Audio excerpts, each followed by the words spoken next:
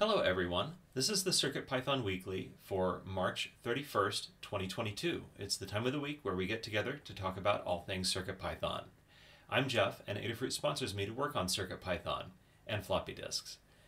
CircuitPython is a version of Python designed to run on tiny computers called microcontrollers.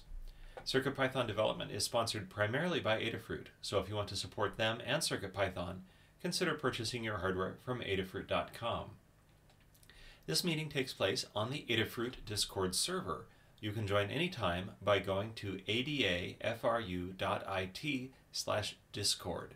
We hold the meeting in the CircuitPython Dev text channel and the CircuitPython voice channel.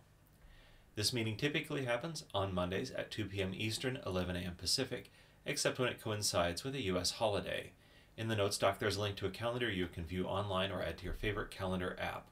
We also send notifications about upcoming meetings via Discord. To receive these notifications, ask us to add you to the CircuitPythonistas Discord role. There is a notes doc to accompany the meeting and recording. The notes document contains timestamps to go along with the video, so you can use it to skip to the parts that interest you the most. As the meeting runs 60 to 90 minutes, it's handy to have the option to skip around. And then, if you're participating, after the meeting we will post a link to the upcoming meeting's notes document in the CircuitPython Dev channel on the Adafruit Discord and put it under the pinned messages section, so you can find it when you're ready to add your hug reports and status updates at any time during the week. So as to the meeting, we have 5 parts. After this intro, we will continue to community news and take a look at all things CircuitPython and Python on hardware in the community. This is a little excerpt of the weekly Python on Microcontrollers newsletter. The second part is the state of CircuitPython, the libraries, and Blinka, a statistical overview of the entire project. Third up is Hug Reports. Hug Reports is your opportunity to highlight the good things folks around you are doing and taking the time to recognize the awesome folks all around us in the community on Discord, GitHub, and beyond. The fourth part, and really kind of the meat of the meeting, is status updates. It's an opportunity to sync up on what you've been up to. Take a couple of minutes and talk about what you've been doing in the last week since the last meeting and what you hope to accomplish in the next week until the next meeting. And then the final part is called In the Weeds. That's your opportunity for a more long-form discussion. These can either be items that you identified ahead of time and put in the notes document, and that's super helpful. Otherwise, it can be something that kind of becomes clear during status updates.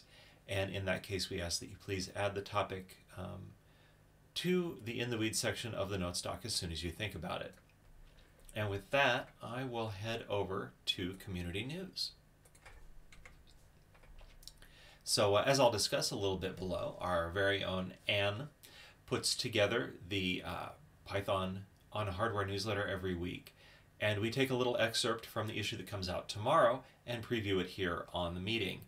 And there's always a lot of stuff on it, and this week I noticed just how, Anne would say, chonky the section on Python streams is, so I chose to focus on that. So she writes, Python on hardware is all about building a cooperative ecosphere which allows contributions to be valued and to grow knowledge. And then it follows with streams within the last week focusing on the community. So first up, we have the CircuitPython Deep Dive stream. I believe this was the inaugural deep dive with Foamy Guy. And just a reminder, you can see the latest video and past videos on the Adafruit YouTube channel under the Deep Dive playlist. Next up, we've got another Adafruit person. John Park's CircuitPython Parsec comes out every week, and this past week was palette swapping. And you can find that on the Adafruit blog and on YouTube. Then we turn to the community outside of Adafruit. The CircuitPython Show is a new independent podcast hosted by Paul Cutler, focusing on the people doing awesome things with CircuitPython. Each episode features Paul in conversation with a guest for a 20 to 30 minute interview. The third episode aired on March 15th, featuring an interview with Professor John Gallagher. The fourth episode airs today, March 22nd, with Todd Kurt, talking about microcontrollers, Arduino, CircuitPython, synths, and more. And last up, also from the community, we're very happy to have Tammy. Tammy Makes Things is streaming CircuitPython. Community member and CircuitPython contributor Tammy Kravit is streaming on Twitch. Her stream focuses on electronics, coding and making, with a focus on CircuitPython. The first few streams have been working on a MacroPad-based MIDI controller, and she's got lots of other project ideas in the works. An exact schedule for her streams is still being worked out, but she's targeting 2 to 3 streams per week. Check it out and follow now to be notified of future streams. And I appreciate whoever has been getting the links in the text channel, but also subscribe to the newsletter to get those links in your inbox. So, the CircuitPython Weekly Newsletter is a community-run newsletter emailed every Tuesday. The complete archives and the sign-up are on adafruitdaily.com. And to go to the archives, just tack on /category/CircuitPython. It highlights the latest Python on hardware-related news from around the web, including CircuitPython, Python, and MicroPython developments. And besides calling for you to sign up, we also call for you to contribute your own news or project. And you can do this in a number of ways. You can edit next week's draft on GitHub and submit a pull request with the changes, links in the notes doc. You can also tag your tweet with #CircuitPython on Twitter or email cpnews@adafruit.com. And there is really no project too big or too small. We want to highlight people who are at all of the skill levels, all of the experience levels, and just whatever direction you take your Python and your hardware. We want to hear it from you. We want to feature you, promote you, and just fortify the community. So yeah, step up, either subscribe or send us a link if you have been doing cool stuff. But with that, I'm going to pass over to the state of CircuitPython, the libraries, and Blinka. So GitHub is the nexus of the work on CircuitPython, the libraries, and Blinka, and it tracks a bunch of helpful statistics which we collect with a little program called Adabot. And so overall, in the last 7 days or so, we had 39 pull requests merged from 22 authors. And I'm just going to have to go off the cuff here and recognize some names that I am unfamiliar with. So Nico04, Shawa J, Infamy, Masagari, U47, Baiti Evil, Arms22 are some names that I don't recall seeing before or haven't seen lately. So thank you to all those authors, but particularly those who are just coming by to scratch an itch, maybe dipping your toes in. Hope you would come back and help us out again with improving the all this great software that we are working on. And the people who enable us to accept those changes are our reviewers, and that can consist of just leaving a comment on an issue or a pull request saying, I tried this out, I confirmed a problem, or I confirmed this is the fix, offering ideas for improvement of a pull request, and that makes you a reviewer. This list is of people who GitHub formally considers a reviewer who left a review, and we need to go through that process whenever we adopt a change. So thank you to those 8 people, and thank you to everybody else who works with us to help us get the changes to the software we need. And we also like to track how many issues are opening and closing to see how we're doing on being able to respond to community issues.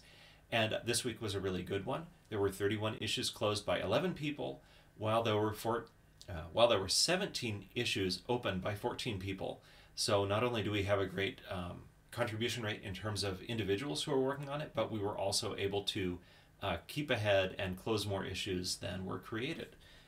So with that, I will pass it over to Scott to tell us about the core.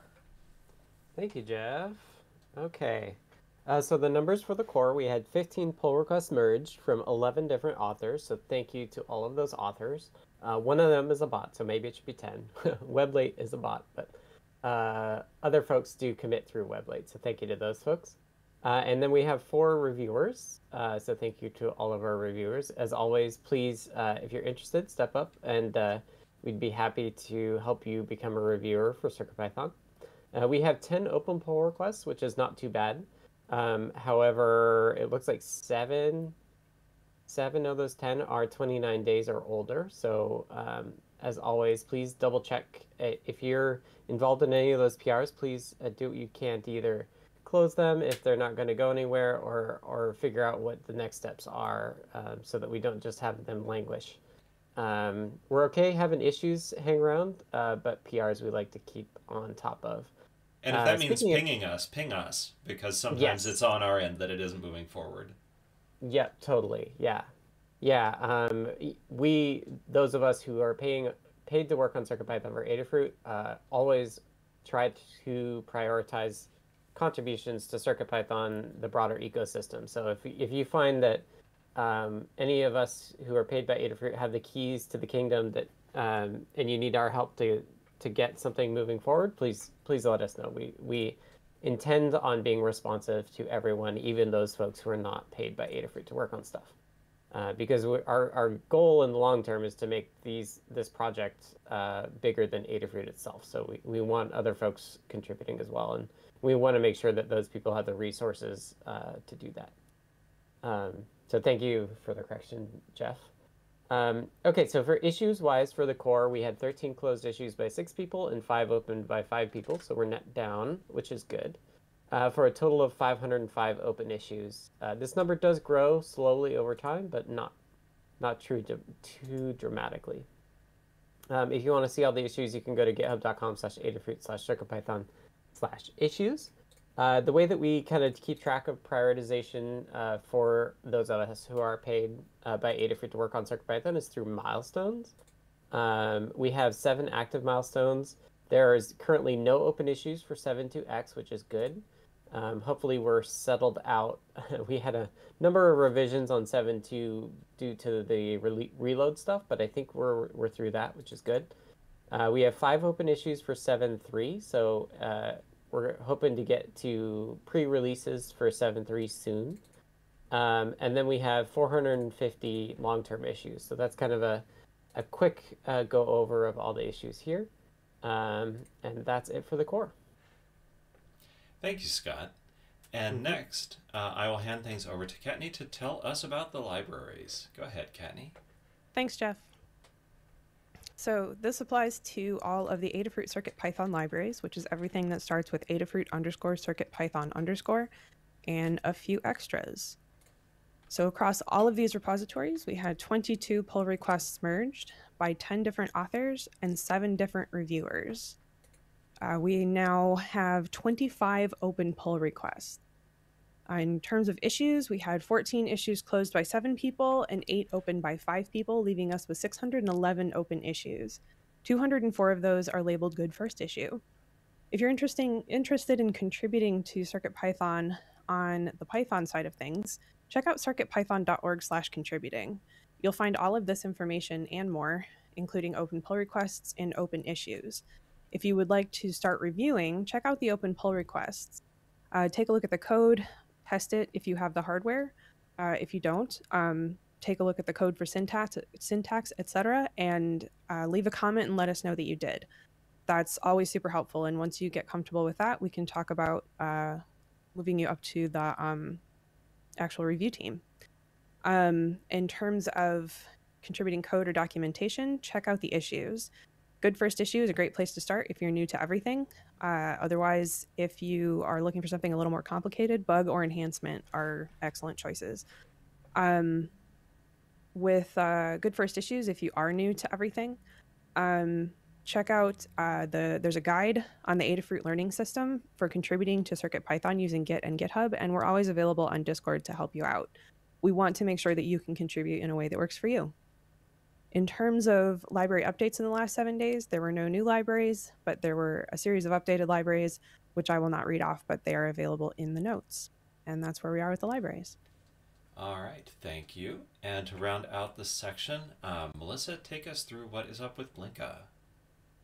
Hello, so Blinka is our CircuitPython compatibility layer for MicroPython, Raspberry Pi, and other single board computers. And this week we had 2 pull requests merged by 2 authors and myself as the reviewer. There are currently 6 open pull requests amongst all the Blinka related repos. And there were 4 closed issues by 3 people and 4 opened by 4 people, leaving a net of 72 open issues. There were 13,161 PyWheels downloads in the last month. and we are currently supporting 87 boards. And that's it. All right. Thank you, Melissa. Thank you, Kattni. Thank you, Scott.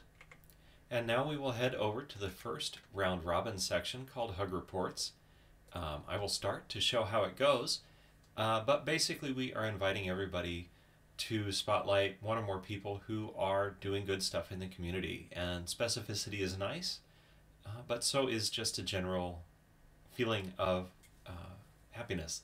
So anyway, I will start off by giving a hug report to Foamy Guy. It was great to meet you and hang out a little bit. We drove down to Foamy Guy's hometown and had some pizza on Sunday together, so it's nice to meet you. And thank you, Scott, for picking up and finishing the work on MDNS that I started a month or so ago. Scott had asked me for some well-intentioned changes, and that was great, but I didn't have the time to do them, and he picked it back up because of his interest, and I really appreciate that. And finally, a group hug. It feels like a long time I've been working on floppies more than CircuitPython, and it is fun, but I'm looking forward to getting more focused on CircuitPython soon. And all right, next up is Dan. Thanks, Jeff. Just echoing what you said, thanks to you and Scott for the MDNS work, which sounds really intriguing and will, I think, make using Wi-Fi for like little web servers and things like that a lot easier on CircuitPython. Okay. Thank you. And next up is Foamy Guy. All right, thanks, Jeff. Echoing what you said, it was very nice to get a chance to meet you, and I am looking forward to next time up in your neck of the woods. So hopefully that will be coming up pretty soon. To hug report to Warrior of Wire, who pointed me in the right direction on some changes I wanted to make in Vector.io. That was the person that originally created that module, so I was happy to get help directly from the source there. To Kmatch and Jose David, who created and shared this little Vectorio function that creates lines of a specified thickness, which I ended up reusing in a different widget this weekend. And then lastly, to Eva Harada for showing Kattni and I the process for doing the automated AdaBot patches and putting together some notes around that and such. So that's what I got. Thanks. Great. And next we will go to Jerry. Hi. First of all, it's just good luck and best wishes to Tanut, and enjoy every minute of the adventures ahead. And a group hug to everybody else. Thank you. And next we will head to Kattni. Hello. So I have a hug report also for Eva for teaching Foamy Guy and I about AdaBot patches and providing a notes document to go along with it. To Foamy Guy for always being up to take on side quests. To Tammy Makes Things for a lovely chat and a group hug. All right. And hello, Kmatch. It feels like it's been a while. You are up. Or I guess... Thanks, Jeff. Yeah, you are here. Okay. Yeah, I'm here. So my first one is thanks to Foamy Guy. Thanks, Tim, for the stream on the Vector.io helpers. And in particular, thanks for creating a new home so that folks can swap cool things in the Vector.io space. Second to Scott for the continued guidance on the ESP32S3 display work. And lastly, as a GitHub user, Suda Morris, I think they're probably working at Espressif, but they made some fixes to the ESP IDF specifically on some of the things I'm working on. So it was great timing. Okay, thanks. All right. I don't have a horse in that race, but I've noticed your work, and it's fun to kind of get the updates. So appreciate that. All right. And next up is Maker Melissa.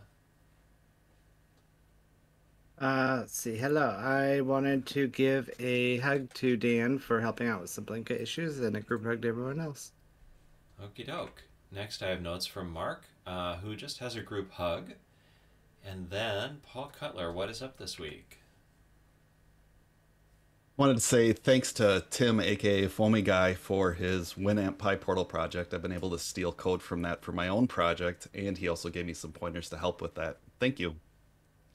All right. And Tammy, you're next. Thanks. So I have a hug for Tanut, whose name got mangled in the note stock by autocorrect, so I'll fix that in a moment. For helping me figure out a CircuitPython build issue that I ran into yesterday. To Foamy Guy for the great live streams recently. reciprocal hug to Kattni for a great conversation the other day, and a group hug to everybody. All right. And Scott, what do you have to say for yourself? Oh, maybe that sounded bad. What's up, Scott? Hello. First, hug report to Purples for eyes on my pending C3 PR on Friday. I was like trying to get USB working, and it wasn't working, and Purples pinged me and said, hey, did you see this code that you left in there? And I was like, oh, I didn't realize I had. And that got me over the hump, and so I'm excited to continue that work today. So thank you to Purples for that. And then also thank you to Dishipu. I was going over Discord, and Dishipu had a really good explanation of why telling somebody to read the manual is really unhelpful. So I thought that was really great. So thank you to Dishipu for that explanation in Discord. I think it was an off topic as well. All right, thanks, Scott. And to round out this section, I have some notes from Tetric. They have a hug for Foamy Guy, Dan H., and Naradoc for reviewing PRs over the last week. A hug to Foamy Guy for having a diligent eye when it comes to typing PRs, and a group hug. And that concludes hug reports. So time to get down to talking about business, which is status updates. This is another round robin where mostly we want you to share what you've been up to in the last week and go a little longer if you haven't been able to join us for a while, and then what you plan to get up to within the next week. And if there's any discussion topics that come up, please jot those down in the weeds, and we will come back to it once we finish status updates. So I will lead. Last week, I finished up floppy interfacing to the Apple Disk 2, though there are still 2 more PRs to be merged in Flux Engine and Grease Weasel. And this week, it may be the last week of floppy work, at least for a bit. I'm adding support for WAS files as an input-output format for Flux Engine, because that is kind of the gateway to the world of Apple II floppy disks. .was is the most widely used format, so it's what we're going to add, although there are some others. All right, and next up is Dan. Go ahead, Dan. Okay, as Scott mentioned, we had 1-a-day vitamin of CircuitPython releases Monday and Tuesday, Wednesday last week. Try to fix auto reload and add BLEIO back to Matrix Portal. There's still one problem. I think supervisor.reload doesn't work properly in certain cases, but that's used by fewer people, so we're not going to do yet another release right away for that. I'm working on the Adafruit requests library. Originally, I just wanted to add async features to it, but I started looking at it and I did some cleanup work to remove some pre-7.0 things that in it that were no longer needed. The next thing I'm going to do is clean up the exceptions, because we could make the exceptions more like the regular CPython requests library. And then I will start working on adding async so that it can throw reasonable requests as reasonable exceptions as well. So that's what I'll be doing in the near future. Okay. Thanks, Dan. And next is Foamy Guy. All right, thanks, Jeff. Last week, I made a sweep through open PRs for reviews and testing. Mostly yesterday is when I did this. I did a couple others previously, but I did the bulk of them yesterday and this morning. I have a few to follow up on that I left notes on that I will check in on later this week, and a few more to get through into that list. I made another port of the Timestamper project. Originally, this ran on the MacroPad. Kattni moved it over to a Feather with NeoKey, and then I made a new version that runs on the Feather TFT this week. I worked on an enhancement inside Vector.io in the core to allow the user to specify different colors, different color indexes within the palette. It used to just always take the first color in the palette, but now you can specify. I also created a Vector.io helpers library that will hold some like Python level code that's a little bit higher level than the core module stuff, but it builds on top of that core module Vector.io. So the first 2 things in there are a class that helps you create a line and a class that helps you create an outlined rectangle, a rectangle that has a border line around it. Some things I'm going to get into this week, I need to do some more specific testing of that outlined rectangle to see if it's actually saving RAM over the one that's inside display shapes. That was the original intention, but I have not actually measured it yet, so I don't know for sure if we actually get improvement there. And then also this week I'll be working on a page about typing in the sharing a library guide. Was kind of got started on that a little bit last week and definitely meant to get more of it done. And I got some of it out of my head into a local file, but did not end up getting it into the Learn Guide. So I'll be wrapping that up this week. And that's what I got. Thank you. Great. And next we will go to Jerry. There's that button. Let me go figure out where it was. Thanks. So yeah, just a couple little things this week. I found I was playing with the LSM6DS library, and I had noticed that there's a temperature reading that's available in there. It's not in any of the demos or the examples. So I tried it out and was surprised that the values were completely weird. So dug into it a little bit, and it looks like and I don't know the history, but the conversion that was being used was just not right, not according to the data sheet. So I fixed it, and it seems to be working better now. I don't know how accurate those are supposed to be. They don't seem to be super accurate, but they seem to be useful. It seems to be working better now. And then I was also playing with the ESP32C3 build, which has no native USB. I was trying to, in the past, I had made a modification to AMPI to be able to load files to it. And I think it was Dan had mentioned that R shell was probably the better thing for talking to boards. So I found that both AMPI and R shell suffer from the same problem, as that they require or expect the board to have ubin ASCII, where our builds have bin ASCII. So I made a simple change to the code to do a try except, and if it fails to find ubin ASCII, it imports bin ASCII. And so now R shell works really nicely with the C3 board. It can only write to boards that have writable file systems, which most of the CircuitPython builds don't have.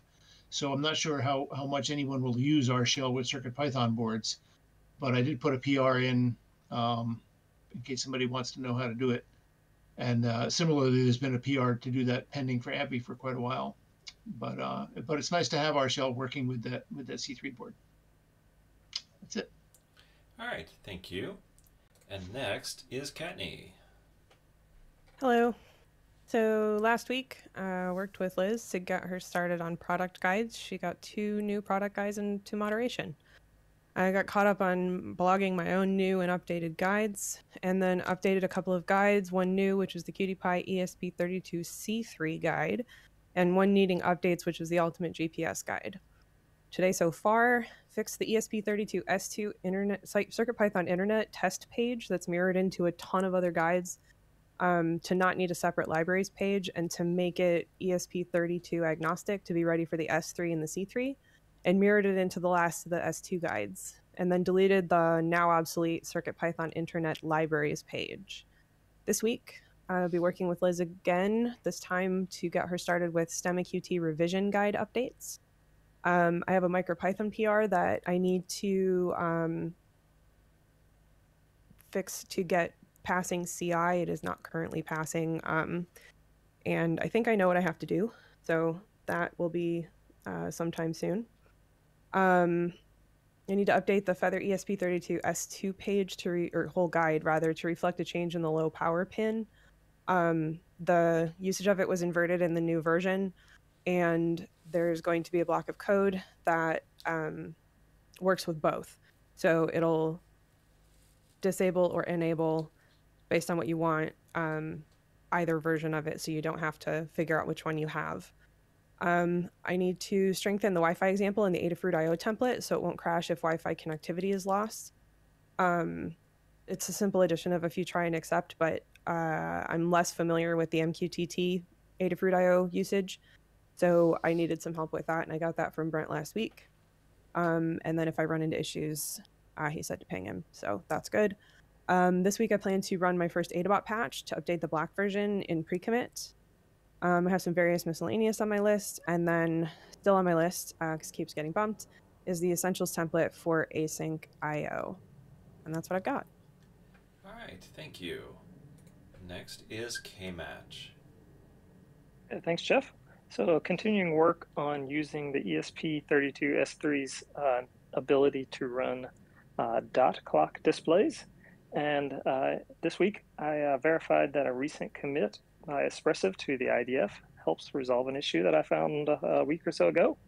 So it's perfect timing. And I verified that it works. Second thing is I made a small Stemma QT sensor slot, just a way of holding onto a cable so you can plug sensors in and out fairly easily, and put up some pictures and some quick photos of that.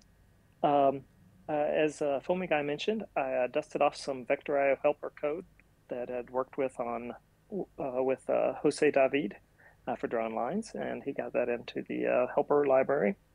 But in the process and in watching his stream, I realized that if you want to connect a bunch of lines together, it takes a lot of work to make sure they look good. And there's actually a special area of graphics math called offset polygons trying to solve that issue in different ways. So I don't know if I'll get to looking at that, but if anybody's interested, there's some rabbit holes to trace down. And then this week, I'm going to do a first cut at getting this ESP32S3 RGB display code into CircuitPython's display.io. That's it. All right, thank you. And next is Maker Melissa. Hello. So last week I rewrote both the MagTag and PyPortal Google Calendar Learn Guide examples to work on CircuitPython 7 later by making better use of the portal libraries. I started working on 1.47 and 1.9 inch display guides by getting some templates ready and adding CircuitPython and Python examples to the displays. And this week I will continue the display guides once the templates have been approved. And that's it. All right, next I'm going to read some notes from Mark. And Tekktrik, you didn't mark in your status updates whether you're here or not, so if you are needing me to read that, could you just mark that on there? Thank you. Anyway, Mark writes, want to finish the ZLID module, but dealing with an insurance claim due to an ice dam leaking into my house and finding vermiculite insulation in my attic, so time to do fun projects has been limited. And that brings us to Tammy Makes Things. Go ahead, Tammy. Thanks. So last week I worked on my live stream projects. I'm on, I think, almost the last round of tweaks and extensions and enhancements to my MacroPad MIDI controller, which is now completely cooperatively multitasking with Async.io, which was a fun thing to figure out yesterday. So I'm starting to figure out what the next projects I want to work on for that are. I figured out a fix for the problem that I've been having with the PICU tool on the MacroPad and I think on other RP2040 boards. So I have to test that fix and submit a PR, which leads to a question that I asked that's in the weeds section. So we'll talk about it. And I'm in my last 2.5 weeks in my current job before I start a new role as a Python data engineer for a marketing technology company at the beginning of April. So my free time for working on projects is probably going to be somewhat limited for the next 2 or 3 weeks. And that's what I got. All right, thank you, and good luck on that transition. And remember, if you need to take a little time away, we will be here when you get back. So yeah, do what you need for yourself first. Anyway, that brings us to Scott. Hello. The main thing taking brain space for me is the fact that there's a baby imminent. The baby's due date is on Friday, which is kind of mind-blowing for me. But yeah, that's coming, and I will drop a note in the Discord when I'm officially kind of like sucked away for that.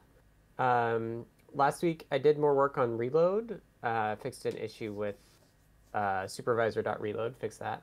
I'm working on adding an MDNS module. If you don't know what MDNS is, it's, maybe I covered it last week, but it's really neat. It allows for a device on your network to basically respond to a DNS query. So you could say like, I'm looking, if you type in your browser circuitpython.local, your host computer will broadcast out to local devices, say like, is anybody called CircuitPython? And if so, they can respond with their IP, and then you'll pull up that web page. So it's a really neat way to find a CircuitPython device on your network. And I've got some ideas about how to leverage that for a web workflow, which I laid out in an issue about an issue on Adafruit CircuitPython issues. So basically, once you find one device on your network, that device can tell you what all of the other devices are, which would be super handy. The trickiest bit of all that, I think, is probably figuring out how to change how we do credentials and stuff for native Wi-Fi. So that's the thing that I probably won't figure out before the baby arrives, but can lay some groundwork before then. I have a side quest going after the MDNS stuff. It's getting CircuitPython going on the QT Py C3. The QT Py is set up to use the native onboard, like the in-chip serial and JTAG to USB converter.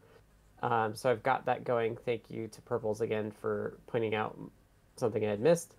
So I should be able to get like the serial connection over that converter, which will allow us to use the C3. And thank you to Jerry for kind of paving the way in terms of getting our shell working with that. So that should be out today. And that PR also has some changes to the code size check for ESP builds. It was all hard-coded for S2 before, and so we were actually failing code size checks for C3 builds, even though we have a different partition layout that actually gives them more space than what it was accounting for. So that should now be, with that PR, it will depend on the partition CSV file to decide whether it had enough space or not. So doing that, and then I also have I had this weirdo USB OTG Espressif board that they did for the S3. So I'm planning on making a board def for that as well, just because I have it, and I got a USB ID for it, so I might as well do that this week too. So lots of small things, nothing too large.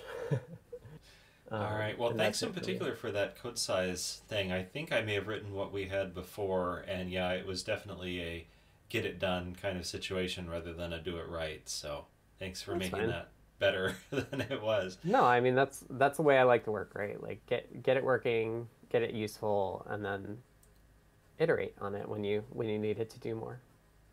All right, and then to finish up the section, I am going to read the notes from Tekktrik. Tekktrik writes, last week, forever slowly burning down the number of type annotation PRs. Submitted a PR for using multiple Wi-Fi settings in the portal-based library. I need to look for that. Fixing some mismatched parameter types in the display driver libraries. Finalizing adding iterable touchpad functionality to the Circuit Playground library. Making errors due to faulty code in the WSGI library easier to understand. And getting my new laptop set up with a proper Linux environment. Goodbye, WSL. And this week, Tekktrik is looking for older issues to tackle in the libraries. And that wraps up status updates, bringing us to In the Weeds. We've got 3 topics, the first 2 of which are from Kmatch. So, Kmatch, I will hand it over to you. Okay. All right. Thanks, Jeff. So my 2 are relatively fast items, both related to ESP32S3. First off is that I think the parallel display got pulled into a separate module, which probably makes sense since most boards wouldn't need that. So I assume that we'd want a separate module for the dot clock work. I assume that's a yes. But if so, what should it be named? And I assume I'll stuff it in something similar to what parallel display does. Scott, I assume that you... Okay. I agree it should be a separate module, and I have no issue with calling it dot clock display. Okay. All right. So Perfect. Good enough? I think you're going the right direction. Okay, excellent. Just need to know, so easier to start that way rather than having to redo it if necessary. But you can always monitor and adjust, as you said. Right. It's good to have a separate module because I know we'll have different ports that do or don't support it. Yeah, and probably most wouldn't need this. So, I know. Then a related note. I think STM and some of the IMXs could possibly have it too, but we want to be able to enable that separately. Yeah, definitely. Okay, and then a related note. So as I mentioned earlier, that some of the display code will only work right if I used a more recent version of the IDF. So I'd like to build it with a new version. So Jeff, you mentioned that you can check it out locally. So just to clarify, so inside the ports, I think it's ports expressive. Is that where I need to clone IDF? And so you will have already created the ESP IDF, or it'll be there if you can build CircuitPython. Yeah. So it'll be ports expressive ESP IDF, and you can just change directories into there. And then when you run a git command, it's going to be on just the ESP IDF submodule. So you can say git fetch, git checkout, and all of those things.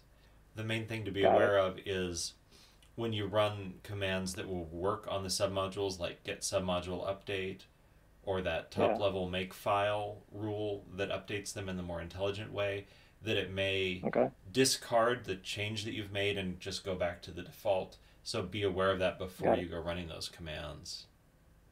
Got it. Okay. All right. That's clear now. So, are the fixes you have on the 4.4 branch from Espresso? I don't think so. I think they're just on master.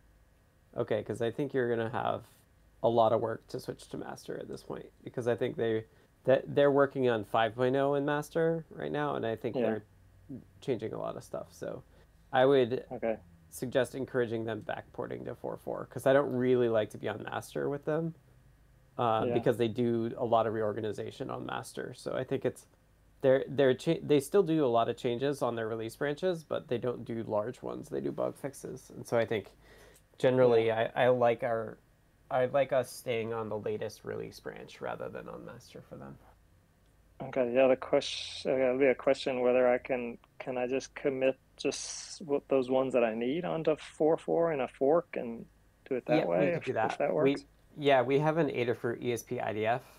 If we want to switch back to it, I just switched us from there back to regular Espressif, but we can switch away again if we need to. I was thinking even just for me building it, because if I go to the master and it breaks everything, then that won't help me at all. So I bet it will.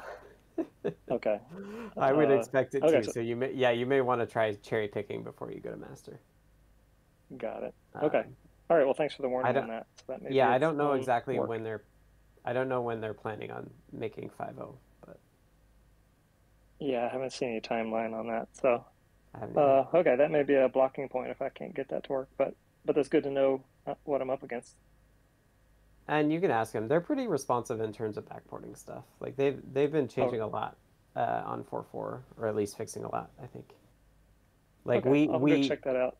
We had 2 patches that we were carrying on our version of the IDF, and we don't need either one of them now because they fixed it in their release branch. Got it. Okay. Maybe I'll just, if I don't see it ported against 4.4, then I'll ask if maybe they could stuff it in there.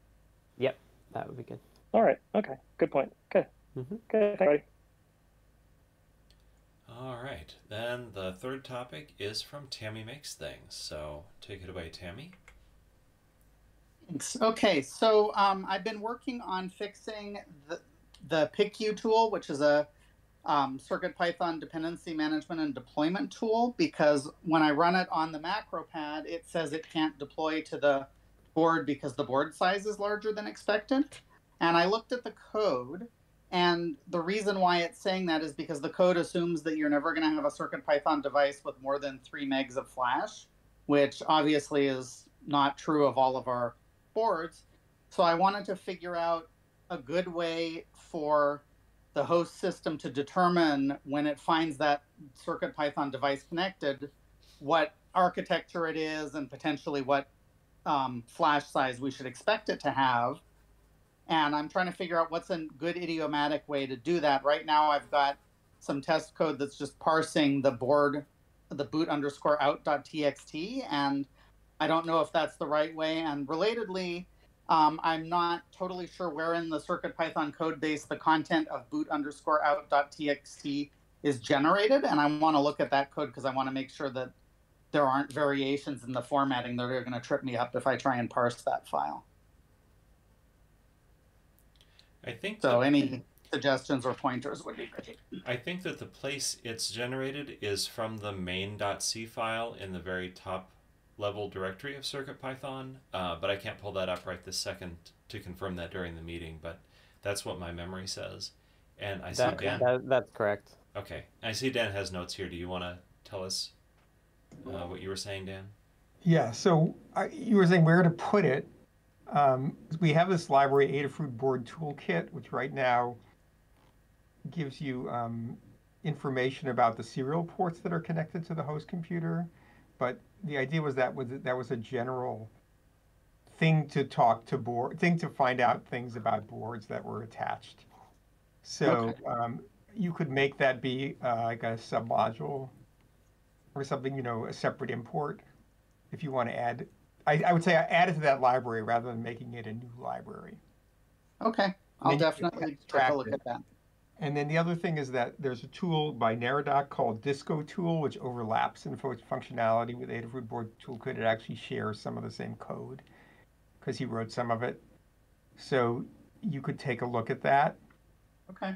And then finally, you can parse boardout.txt. You could also look at the USB vendor ID and PID and figure out something from that. But if it's a board that isn't we'd have to keep a table of those. We have an internal table that we haven't published because it includes like unreleased products and things like that. So that's another way to find out. But I think parsing bootout.txt it will always give you an answer, okay? Okay. I think that's probably better in the long run because keeping a VidPid table up to date has been a nightmare in various ways, or it's just another thing to keep up to date. Right. That was what I was thinking. Okay, well that gives me a place to start, I think. The other thing I would suggest is I wonder why it's not just asking the OS how big that partition is. Right, like I think, well, it is, but I think what it's trying to do is it's trying to make sure that whatever's mounted on /mount/whatever/CircuitPy is actually a CircuitPython device, and that it's not finding like a 1 terabyte hard drive out there or something. But I suppose it's also an open question why the tool needs to care. Yeah, the thing I'm thinking of is like we're starting to do more native SD card stuff, and I know for the Broadcom port we put CircuitPy on an SD card, so it will change the size of it won't be fixed for a given board ID because it depends on your SD card that you're using. And I would expect more boards to be like that in the future. So maybe the answer is that it would be useful to add some board probing stuff to the Adafruit board toolkit, and also to remove that is the board sensibly large check from PICU, because there's not maybe a good way to do that. Yeah, yeah, and I don't have a good option. I don't know. Like on Linux, at least, we probably have dev disk by ID that could probably correlate the mounted volume to the USB device, but I don't know if that's always true. I missed. Does PICU? Why is PICU bothering to check the size? Because it might just be a USB drive. I think that's why. I don't know for sure, but I think it's to make sure that what it found is actually a CircuitPython device. I think that's pretty uninteresting. I mean, you could always check to see whether bootout.txt exists at all, and that would make it more likely that it's a CircuitPython board. But basing it on the size doesn't sound very interesting either. Yeah. So I think that just taking that check, I don't, like, what is the error case that Emre is trying to cover here? And maybe it's not so interesting. So, maybe it's so rare that it's not worth checking. Yeah. So. Okay. Cool. Thanks, everybody. Thank you, Tammy. All right, and that wraps up In the Weeds, and therefore that is going to wrap up the meeting. So I just need to find the wrap-up text. This has been the CircuitPython weekly meeting for March 31st, 2022. Thanks to everybody who participated, and for those of you who listened, I hope you found it an interesting or informative experience. To support CircuitPython and Adafruit, and those of us that work on CircuitPython, consider purchasing from the Adafruit shop at adafruit.com, And if you're international, there is a link of distributors at the bottom of every page on Adafruit.com. The video of this meeting will be released on YouTube at youtube.com/Adafruit, and the podcast will be available on major podcast services. And of course, it's very helpful to us when you use the subscribe functionality in your favorite service. We also feature it in the Python for Microcontrollers newsletter as one of many, many, many things. Visit adafruitdaily.com to subscribe to that weekly newsletter. The next meeting will be held at the usual time of 2 p.m. Eastern, 11 a.m. Pacific on March 28th. And the meeting is held on the Adafruit Discord, which you can join at any time by going to adafru.it/Discord. We have people in time zones all around the world who would love to talk to you about your CircuitPython, Adafruit electronics project, whatever you're doing, sewing project. We want to hear about it, and somebody will maybe even step in to help with where you're stuck. Anyway, to be notified about the meeting and any changes to the time or day, you can ask to be added to the CircuitPythonistas role on Discord. And that wraps it all up. We hope to see you next week. Have a good week, everybody.